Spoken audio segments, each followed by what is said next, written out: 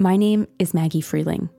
I'm a journalist and producer, and this is Unjust and Unsolved, a podcast about people who I believe are wrongfully incarcerated for crimes that are actually unsolved.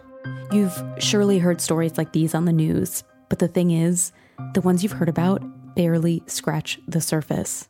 The Innocence Project gives a conservative estimate that about 20,000 innocent people are currently locked away in U.S. prisons. After reading some of these stories, I felt compelled to do something. So I sent 20 letters to people who are locked up despite evidence pointing away from them.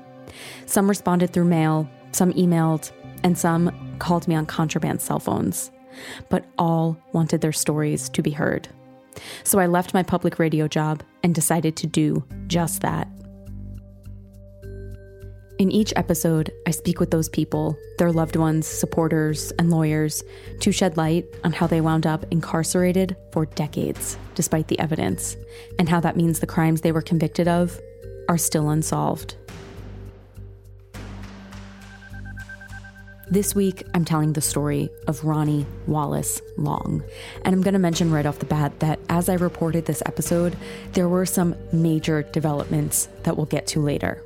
But first, there's a new push to release a black man who says he's been wrongly imprisoned for more than 40 years for the rape of a white woman in North Carolina. In 1976, a man broke into the home of a prominent white widow and violently beat and raped her.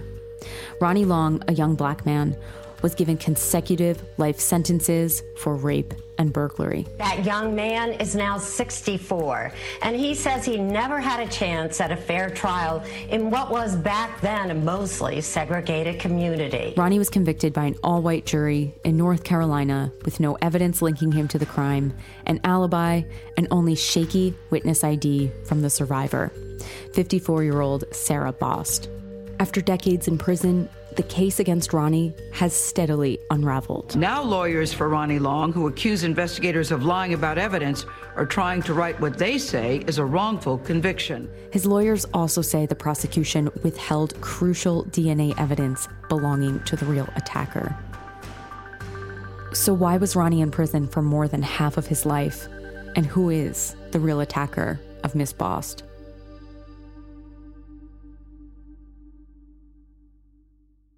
Just a warning, this particular episode contains strong language that may be offensive to some listeners. Hey, Ronnie. How are you doing? Still struggling, but I'm okay. What's the struggle today? Trying to stay alive. The damn coronavirus, and it'll hit it in. So that's my struggle. That's what I'm struggling with right now. Today, Ronnie Long is 64. He spent more than half of his life in prison for a crime he says he did not commit. When I first spoke to Ronnie, he was a bit hard to understand. He has a deep Southern accent. But even if I couldn't fully understand what he was saying all the time, his sentiments always came through.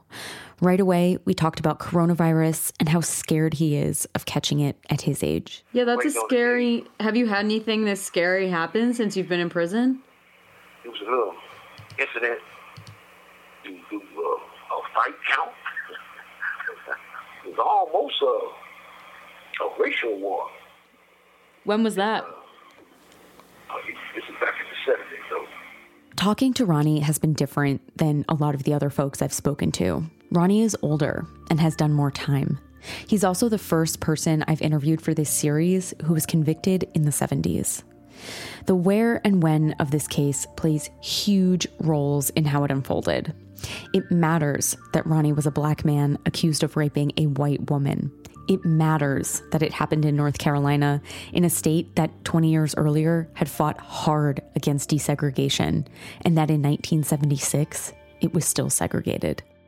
And this is what attracted me to Ronnie's story. The absurdity of what you're about to hear is pretty clear. It was based on race and the disposability of black bodies during this time. Ain't no way you can tell me, white judge, white victim, white DA, 12 white jurors, 1 black defendant, young young black man in the 70s, and he got a fair trial. It wasn't about the truth. It wasn't about what's right and wrong. It was black and white. Yeah. That's what it was. These people not trying to find out the truth. They don't want to know the truth. The only thing they're concerned is, white woman says she got assaulted by a black man. We got a black man right here. Lock him up. I'm going to keep scratching and clawing until the truth is brought to the surface. They know what they did to me. They know they set me up. They know.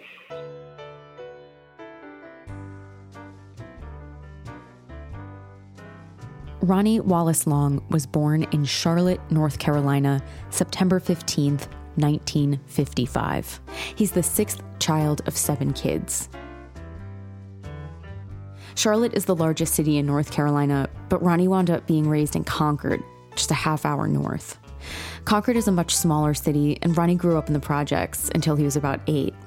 His father had his own concrete company, and they were able to move out and buy a house and afford little luxuries. We were the first family, you understand, to have a go-kart, mini bike.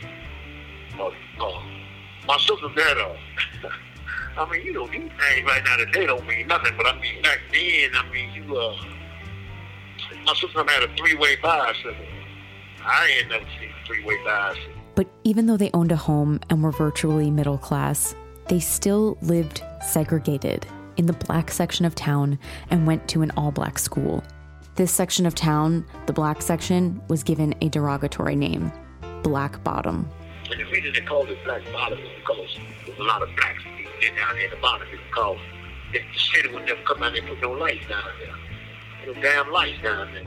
Again, if you're like me and not used to Southern accents mixed with tricky prison phone tape, he said that the reason it was called Black Bottom was twofold. There were a lot of black people, and the city would never turn on the street lights. I mean, you pass Melrose Drive. From Melrose Drive on down, you in total darkness. You know what I mean? And so this is where Ronnie grew up. Cabarrus County, where Ronnie's jurors would eventually be selected from, was 84% white and 16% black. Through middle school, Ronnie went to an all-black school, and he says he didn't like school then. He wasn't a bad kid, but he just wanted to go home and watch TV. I want to go back home and watch I want to watch the funny. I want to watch the Pink Panther. I used to love to watch the Pink Panther when I was young. I didn't like to go to school because, I'm missing the Pink Panther when I'm up in this classroom. And they ain't talking about nothing, no ABC, Jack and Jill. You know what I mean? I'll talk about that later. So I'm going to go back down. So I used to sneak out of class. If you missed that, he said he wanted to watch Pink Panther instead of learning his ABCs and Jack and Jill. So he was known to sneak out of class now and then. Around this time, the schools integrated. Again, integration was years earlier, but it finally reached Concord then. And the once uncrossable Union Street where the affluent white people lived, Ronnie and his classmates now had to go over to get to school. We had to walk from the bottom all the way to Concord Junior High School. And when we walked, we had to go through the white section, white communities. And believe it or not, you had white older men and women. They're standing on their porch watching us go down. I mean, this is back in 68, 69. Yeah. Yeah, they still calling you nigga.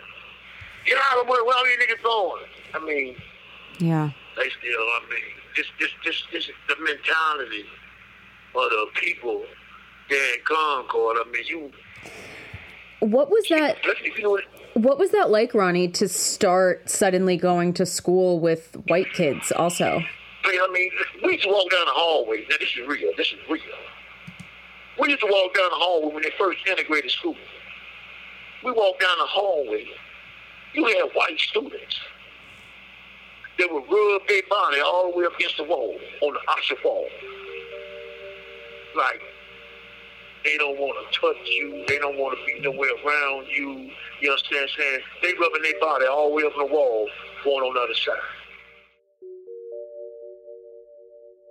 But despite the racism, Ronnie became a popular triathlete, playing football, basketball, and baseball, his favorite. He had plans to go pro. After Ronnie finished high school, by 1976, when he was 20, he was working as a stonemason, making fireplaces and patios for his father's company. He had a girlfriend and a kid, and the handsome, and I mean like super attractive, bright blue-eyed athlete seemed to have it made and never had any major trouble with the law. That is, until Sarah Bost, a wealthy widow from the rich white part of town, entered a courtroom on May 10th, 1976, looking for the man she says raped her in one of the most bizarre witness IDs I've ever heard of. If you would like to introduce yourself and just tell listeners who you are and how you're involved in this case. Well, my name's Aaron, and I'm with Generation Y Podcast. We've been around for about 8 years at this point. If you don't know the Generation Y Podcast, welcome to True Crime 101. How you doing tonight, Aaron? I'm doing good, Justin. How are you? I'm doing great. Aaron is the co-host with Justin, and they are super popular. And our passion is talking about true crime cases, especially ones where there are questions, whether it's with the court system or with who did it or why they did it. In 2017, Aaron and Justin covered Ronnie's case in an episode. And the reason I've always liked the Generation Y Podcast is because they go into each case with an open mind. They review the evidence and come to a reasonable conclusion based on it. So Aaron helped walk me through the facts of the case to try and understand how Ronnie Long, a 20-year-old kid who seemed to have everything going for him and claims he's innocent, got put away for life. Give, the basic summary of what happened to Ronnie in the case. Well, we're talking about North Carolina. And at the time, there was a woman living on a street. It was 158 South Union Street. She was widowed. Her husband had owned the biggest company in the town. This woman was Sarah Bost. She was 54. And the company was Cannon Mills.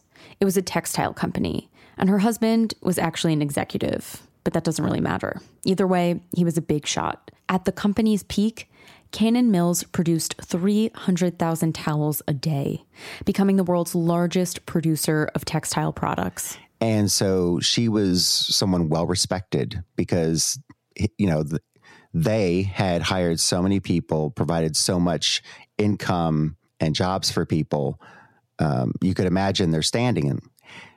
And so she was at home on April 25th, 1976, and she had just finished making herself a hamburger. And so she had put it on a plate and was walking into her den. And this is about somewhere between 9:30 and 10 at night. Someone knocked the plate from her hand from behind. And so she was suddenly being attacked by a man. At first, it started as a robbery. The man asked for money, but she didn't have any on her.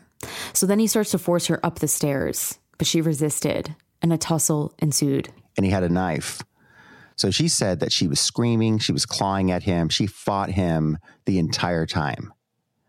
When the man left, she had no clothing on. She had been raped, but she ran immediately next door to a neighbor's house. And she said, "I was just raped by a black man. I need help." Ms. Bost was taken to the hospital covered in bruises and abrasions, and her fingernails were bent backwards from fighting and scratching. A rape kit was performed where they found large amounts of semen. Evidence was also collected from the scene, including matches the perpetrator allegedly used to break into the house, a shoe print, and 43 fingerprints from the location of the attack on the stairs. She then gave a description of her attacker, who she says she was able to see because the TV lit his face. She described a light-skinned black male, about 5'9" to 5'10", slender build and slim hips. Her description did not include those unique blue eyes or any mention of the perpetrator having any kind of facial hair, at least her first descriptions. The attacker did not have an accent, was, quote, well-spoken, and was wearing a waist-length leather jacket, blue jeans, and a dark beanie, or what she called a toboggan, pulled low on his head. A toboggan cap. This is something that got me in a lot of trouble with listeners because they're like, a toboggan is a sled, but you can look it up on the internet if you don't believe me, but this is part of the court record. And I even did additional research on toboggans. I just did a quick Google. Knit caps. She was also shown a photo lineup. She did not identify anyone in the pictures, and Ronnie Long was not in the lineup. And so at this point, two things should stick out to you. If you're like me, you've searched what Ronnie looks like. He's clearly not a light-skinned black man, and Ronnie says he always had facial hair. Also, Ms. Bost said her attacker didn't have an accent. And from hearing Ronnie, he clearly has an accent. So how did he get attached to the case?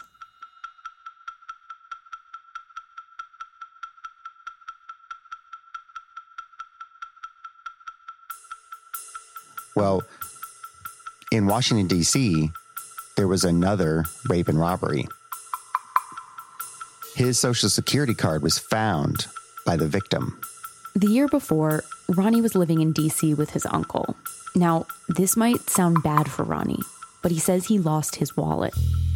When his card showed up at a survivor's house after she was raped, naturally, Ronnie was considered a suspect. But the woman says she got a good look at her attacker and did not ID Ronnie in a photo lineup, and the case against him was dismissed. Ronnie's current lawyer tried to get the records of this incident, but he says the police in D.C. told him the records of the case were destroyed. Now, the only time records would be destroyed is if a case is closed, meaning it's solved and someone else was prosecuted. So it's likely that's what happened. But either way, this is how Ronnie got on their radar. And so, of course, they wanted to talk with Ronnie Long. They really wanted to find out if he would be identified by Sarah Bost. So the police in the North Carolina case, David Taylor, Marshall Lee, George Volger, and Van Eisenhower, do a very unconventional thing. They knew Ronnie was going to be in court for a minor trespassing charge a few weeks later on May 10th. So they decided to bring Miss Bost to court that day. We want you to look around and see if your attacker is there. We're not saying he will be, but he might be. Sarah was very nervous. She wasn't sure she could do this, but they did offer, if you like, we can help you with the disguise. So Miss Bost wore a red wig and glasses to court and sat there, waiting to see if her attacker showed up. And, many people would say, if the officers are going to bother escorting you to a court to look for a person, they're probably there, right? Miss Bost sat in the courtroom for an hour and a half before she identified her attacker. It wasn't until his name was called that she pointed him out. That person she pointed out was Ronnie Long.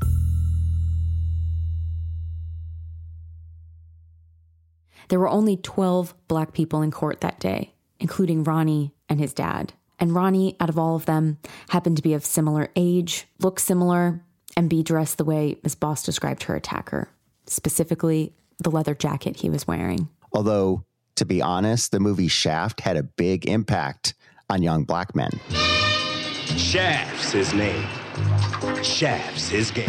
So it wasn't like Ronnie was the only one wearing a leather jacket. I was going to say, this leather jacket, I can just picture it exactly from Shaft. This is the style, yeah. Even Ronnie told me about the jacket and how the style was from Shaft.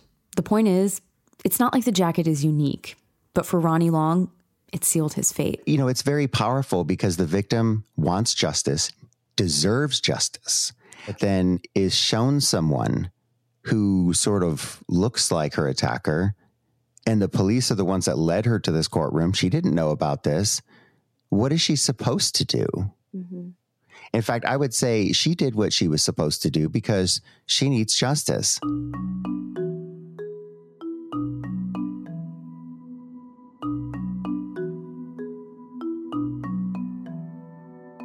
That night, after Ronnie left court with his charges dismissed, Sergeant David Taylor and Officer Marshall Lee came to his house.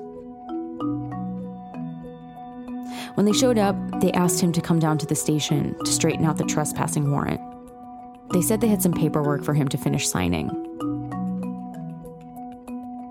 Ronnie's father asked if he needed a lawyer, and Officer David Taylor said no.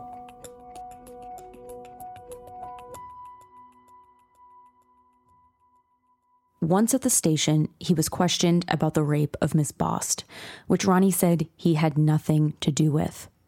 Officer George Volger then asked to search his car, which officers say Ronnie agreed to, but Ronnie tells a different story. In court testimony, Ronnie says officers did not request permission to search his car. He says Officer Taylor took his keys off the table and went downstairs without giving a reason. And then he proceeded to search Ronnie's car.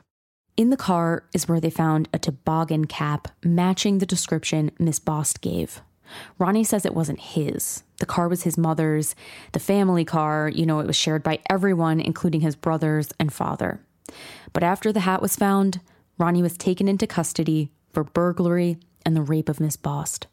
Photos were taken of his body, hair and pubic samples were also collected. What Ronnie thought was going to be 10 to 15 minutes at the station wound up being the majority of his life in prison.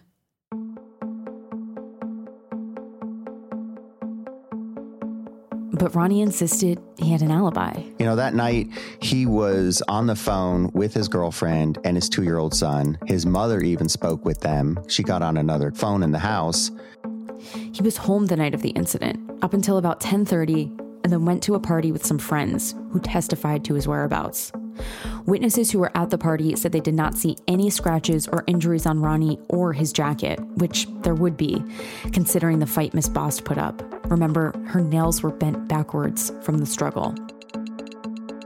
Another thing about the car. The car that Ronnie was using that night, which he left in again about 10:30, that wasn't even at his house for a long while because his dad brought the vehicle home after 10 o'clock.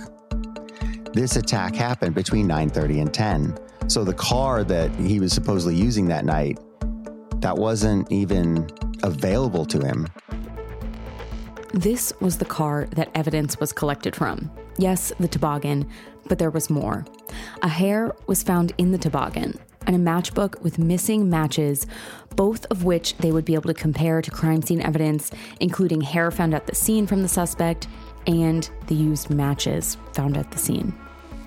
And you'd think if all that evidence were valid, it would have been presented to the jury, but none of it was. At trial, only one shoe print and Miss Bost's strange witness ID were entered as evidence. They only used the eyewitness identification by Sarah Bost of Ronnie Long, and they used the shoe prints and the shoes evidence, which wasn't a match, but they used it because they thought that the jury would look and see similarities. All of the other evidence collected, including the fingerprints, hair samples, and semen, never made it to trial and were never even mentioned at trial. Ronnie was convicted based on witness ID alone. Eyewitness identification is going to come up a lot in this series.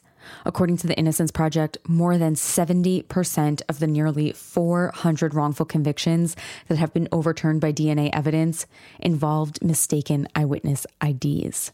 It's rare that anyone's lying, but human brains just don't record things we see as accurately as we want to believe. And that's under the best of circumstances. A woman who's just been raped, well, you can imagine. But this case is even trickier than some of the others we'll talk about because it's not just the traumatized survivor's identification, it's cross-racial witness ID, which is when the witness and a defendant are of different racial backgrounds. Here, Ronnie is black and Miss Bost is white. Studies show it's harder to identify someone of a different racial background. According to the Innocence Project, of the 216 wrongful convictions overturned by DNA testing, cross-racial witness identification was used as evidence to convict an innocent defendant in 66 cases. A study done by the National Registry of Exonerations says about 70% of white sexual assault survivors were attacked by white men, and only about 13% by black men. The study shows that black defendants convicted of raping white women are about 8 times more likely to be innocent than white men convicted of raping women of their own race. On October 1st, 1976, after only 4 hours of deliberation, 20-year-old Ronnie Long was given 2 consecutive life sentences of 80 years apiece for first-degree rape and burglary by an all-white jury hand-selected by the sheriff, where 4 jurors worked for Cannon Mills, the company Ms. Bost's husband worked for. After his conviction, massive protests broke out in Concord to free Ronnie. Newspapers report a couple hundred people assembled in front of the courthouse demanding Ronnie's release, but to no avail. Miss Bost went to her grave believing Ronnie was her attacker. She died a few years ago. When we first talked, Ronnie had served 44 years of his first 80-year sentence. It's unbelievable. An all-white jury, no evidence other than eyewitness identification, which I understand could be very powerful in 1976, but we've learned a lot about that since. Why give him 80 years? It just seems wrong. We're talking about a man's life here. 80 years for a 20-year-old? That's a death sentence. I talked with Ronnie about how most 64-year-olds are hanging with grandkids, enjoying retirement. And instead, he's fighting for his life inside prison, not only against COVID and to try and get out, but against other prisoners. I don't want to hurt nobody, and I don't want nobody to hurt me. It's just the fact that, so when I'm confronted with it, I got to deal with it. Ronnie entered prison at 20 years old. He had no criminal record, but was put in one of the worst prisons in the state, Central Prison. And he says he saw a man stabbed to death just days after he entered. If you could imagine, this is traumatizing. And so Ronnie learned quickly. He had to be tough, often meaning violent, to survive on the inside. You talking about, protecting yourself in an environment, where hostility is a way of life. This thing can get real ugly, real quick. If you show a sign of weakness, then you will be victimized. And that sounds ominous because it is. Ronnie by no means has been what a warden would consider a model prisoner. He's had dozens of infractions while being behind bars, including assault with a weapon. Ronnie's been locked up so long, he's basically tallied 1 infraction per year of incarceration. And no doubt some people will see that as proof that Ronnie was violent all along. But really, I don't know how I'd behave in prison if I was 20 years old, got thrown in there, and felt I wasn't supposed to be there, living day in and day out in this violent environment. Whereas Ronnie explained, you have to fight to survive. And not only that, there are the emotional struggles of spending more than half of his life in prison. Ronnie's lost 3 family members while he was inside. 3. My 2 sisters and my dad. My mom 89. I don't know how much longer she's going to be around. You're taking all of this from me. My son was 3 years old. My son right now is almost 46. 47. You're taking all of this out of my life. Yeah. I don't have no real animosity. I'm disappointed and upset because you got a system that unfailed me. You got a system that you say is righteous. But how can it be righteous if you done violated my constitutional right?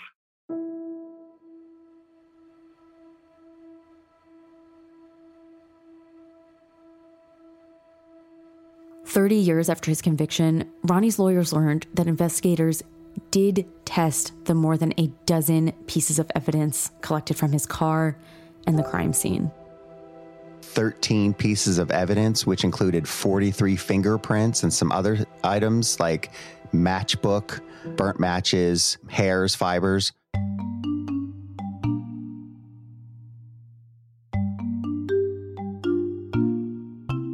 The biological evidence, the semen that was collected from her, this is all evidence that you would think would have made it into court one way or the other, but it wasn't. In fact, the lead detective wasn't even including it in his reports because the SBI lab that tested all of it was like, nope, no match, nope, no match, nope, no match.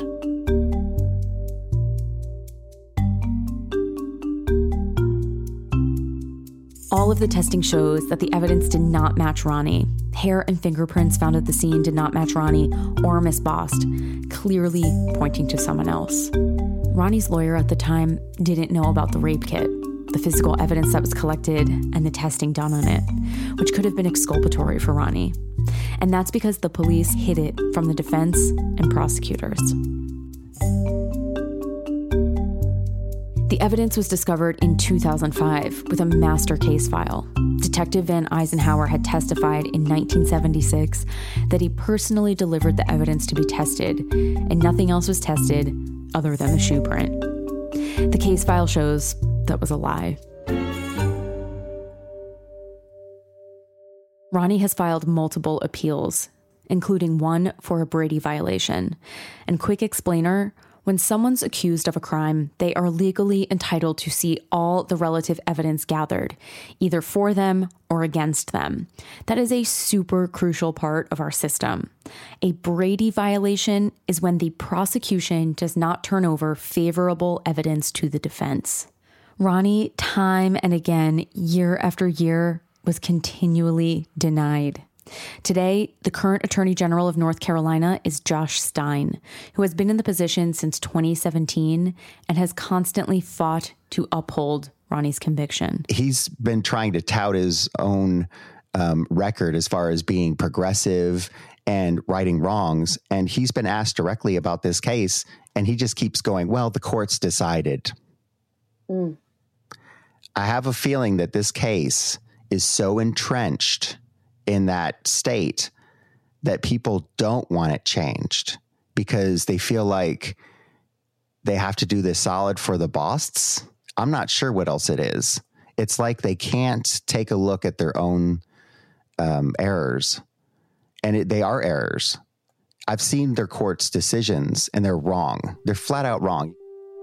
It really feels like most in the state are just afraid to overturn this because this is somehow really important to their history, to their identity. It's about pride. And so there's so many people have been silent on this case when they should have said something because maybe they favor law enforcement so much, or maybe some people just have a bias against, I'll say it, black men.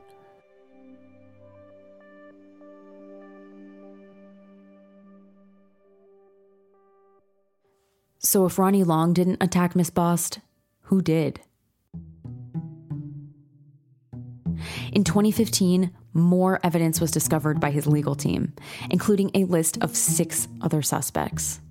Ronnie and his lawyers from Duke Law Innocence Project began pushing in 2015 to get what remains of any evidence DNA tested. The rape kit and semen have disappeared, but the fingerprints can be entered into databases like AFIS, the automated fingerprinting identification system, as well as tested for touch DNA. We've come a long way since 1976. We now have DNA testing as of the late 80s, and they never wanted that sample tested.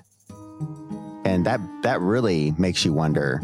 This wasn't about proving Ronnie Long. It was about convicting Ronnie Long.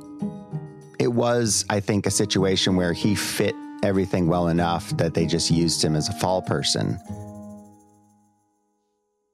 But if they actually cared about the victim, when they had DNA testing available, they should have went ahead and tested it because there were appeals going on. Ronnie was fighting this case all along. All they had to do was go and test that evidence, and then either they'd prove their case right or prove it wrong. And so, you guys, obviously I've listened to your podcast for years. You guys are both very level-headed. You look at all the evidence. I feel like you would be comfortable saying this is an innocent man. I heavily lean towards innocent man. I wasn't there every step of the way, but I can tell you that based on the prosecution's actions, as well as the detectives' actions in this case, as well as the sheriff's, I feel comfortable saying they screwed this man, and that is wrong. And so I don't care how much they believe he's the perpetrator. Ronnie Long, at the very least, deserves a new trial, if not a full just release where his record is clean. The original district attorney who prosecuted Ronnie for the rape actually agrees with this.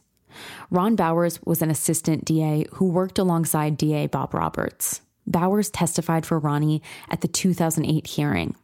He said the police department never told him that evidence had been submitted for testing and that if he had known about it, he would have given Ronnie's lawyers the reports. He said Ronnie was not given a fair trial and that the police department hid critical evidence that could prove Ronnie's innocence. Attorney General Josh Stein has fought to uphold Ronnie's conviction.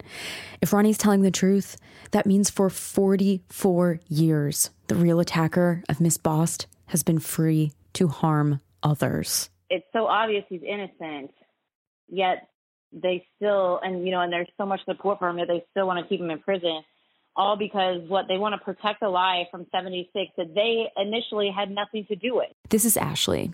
She's Ronnie's longtime advocate, and she came across his case 7 years ago as a university student whose major was criminal justice and criminology.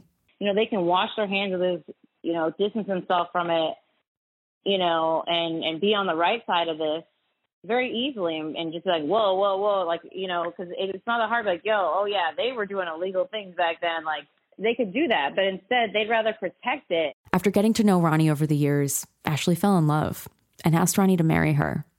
And they got married in 2014. Over the years, Ashley has pointed out the hypocrisy of so-called, quote, progressives like Attorney General Stein and Governor Roy Cooper fighting to uphold the conviction. I've never understood why everyone else's life matters more than Ronnie's and his family's, because what about his reputation and his family's reputation? Because he went away for rape. Even today, Ashley pointed out that both men have made public statements that Black Lives Matter. And I think that they're only saying that Black Lives Matter because it's a political move. Attorney General Josh Stein and Governor Roy Cooper are both up for re-election this fall. I contacted their offices about Ronnie's case and their statements on Black Lives Matter, and I've not heard back. They don't care anything about Black lives. They really don't. Like, Ronnie's case is a perfect example. And Roy Cooper, the governor, was the attorney general before he was the governor. So he used to be filing the papers, to keep Ronnie in prison prior to this. All they're saying is Black Lives Matter in a political move to get Black people to vote for them. That's the only reason. They could care less about Black Lives Matter. Josh Stein does not support the Racial Justice Act, meaning he doesn't think that there's a racial bias in North Carolina court system. He doesn't think there's anything wrong with a Black defendant in an all-white jury. Ashley has been calling on the public to help get Ronnie justice. We've been asking everyone to continue with the daily bombarding of contacting Cooper and Stein and the clemency office by all methods possible: email, phone calls, social media, physical letters, all in support of Ronnie. Just keep up the public outrage and let them know, we are not going away and this issue is not going away. Most recently, 38 interfaith leaders sent a letter with the NAACP to Governor Cooper's office supporting Ronnie. 16 members of the North Carolina General Assembly who support Ronnie's freedom also sent Governor Cooper a letter.